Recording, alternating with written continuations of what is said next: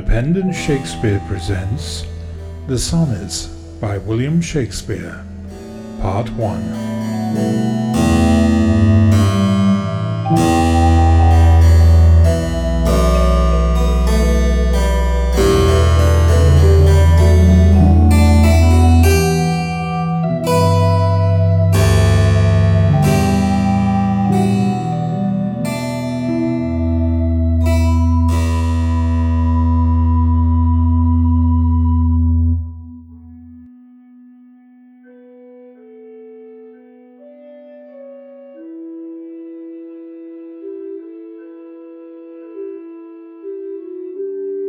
From fairest creatures we desire increase, that thereby beauty's rose might never die, that as the riper should by time decease, his tender air might bear his memory. But thou, contracted to thine own bright eyes, feed'st thy lightest flame with self-substantial fuel, making a famine where abundance lies, thyself thy foe, to thy sweet self too cruel.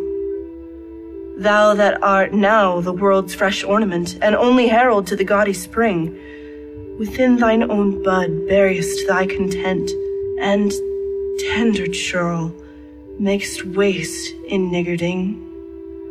Pity the world, or else this glutton be, to eat the world's due by the grave and thee.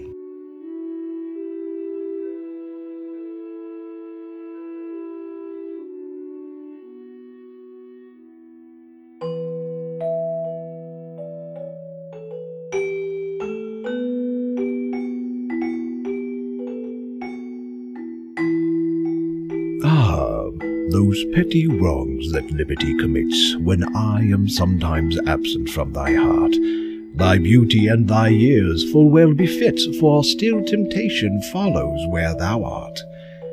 Gentle thou art, and therefore to be won.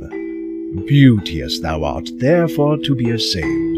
And when a woman woos, what woman's son will sourly leave her till she have prevailed? Ay me!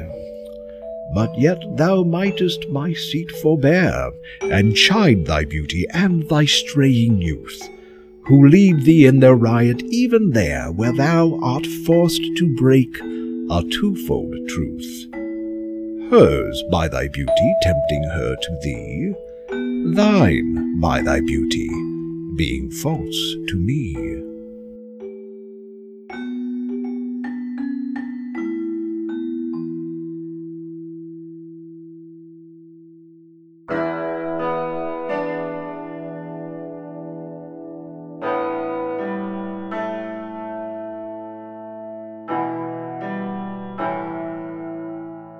Since brass, nor stone, nor earth, nor boundless sea, but sad mortality o'ersways their power, how with this rage shall beauty hold a plea whose action is no stronger than a flower?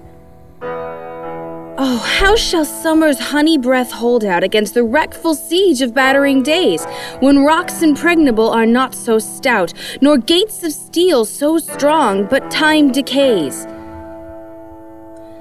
O fearful meditation, where, alack, shall time's best jewel from time's chest lie hid? Or what strong hand can hold his swift foot back? Or who his spoil of beauty can forbid? Oh, none, unless this miracle have might, that in black ink my love may still shine bright.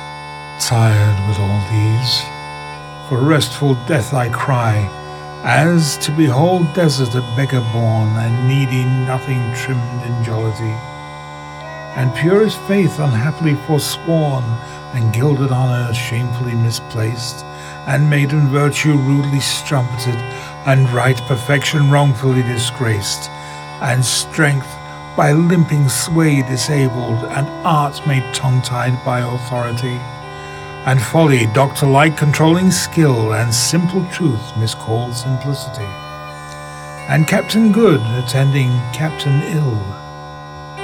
Tired with all these, from these would I be gone, save that to die I leave my love alone.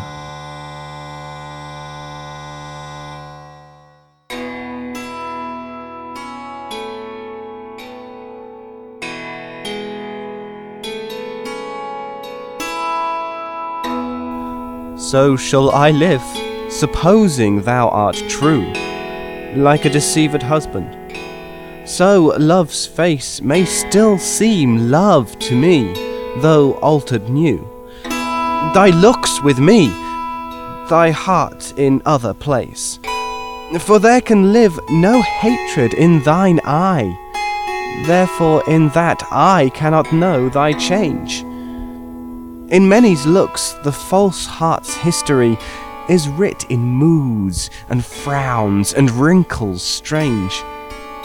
But heaven in thy creation did decree that in thy sweet face love should ever dwell. Whate'er thy thoughts or thy heart's workings be, thy looks should nothing thence but sweetness tell. How like Eve's apple doth thy beauty grow, if thy sweet virtue answer not thy show.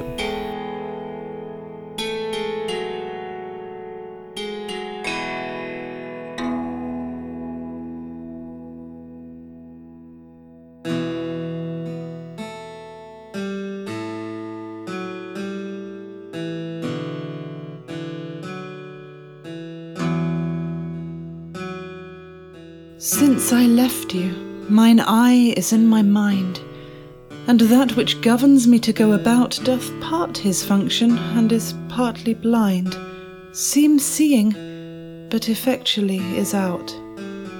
For it no form delivers to the heart of bird, of flower, or shape which it doth latch. Of his quick objects hath the mind no part, nor his own vision holds what it doth catch. For if it see the rudest or gentlest sight, the most sweet favour or deformest creature, the mountain or the sea, the day or night, the crow or dove, it shapes them to your feature. Incapable of more, replete with you, my most true mind thus makes mine eye untrue.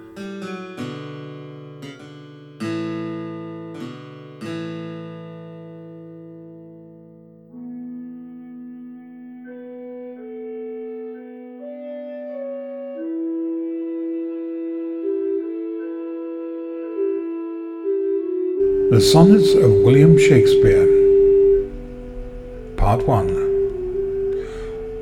Read by number 1, Alicia Lane Matheson. Number 41, by Philip Webber. Number 65, by Catherine Pride. Number 66, by David Alexander MacDonald. Number 93, by David Alt. And number 113, by Fiona Thrale. Direction and original music by David Alexander MacDonald. A Pendant Audio production. Thank you very much for listening.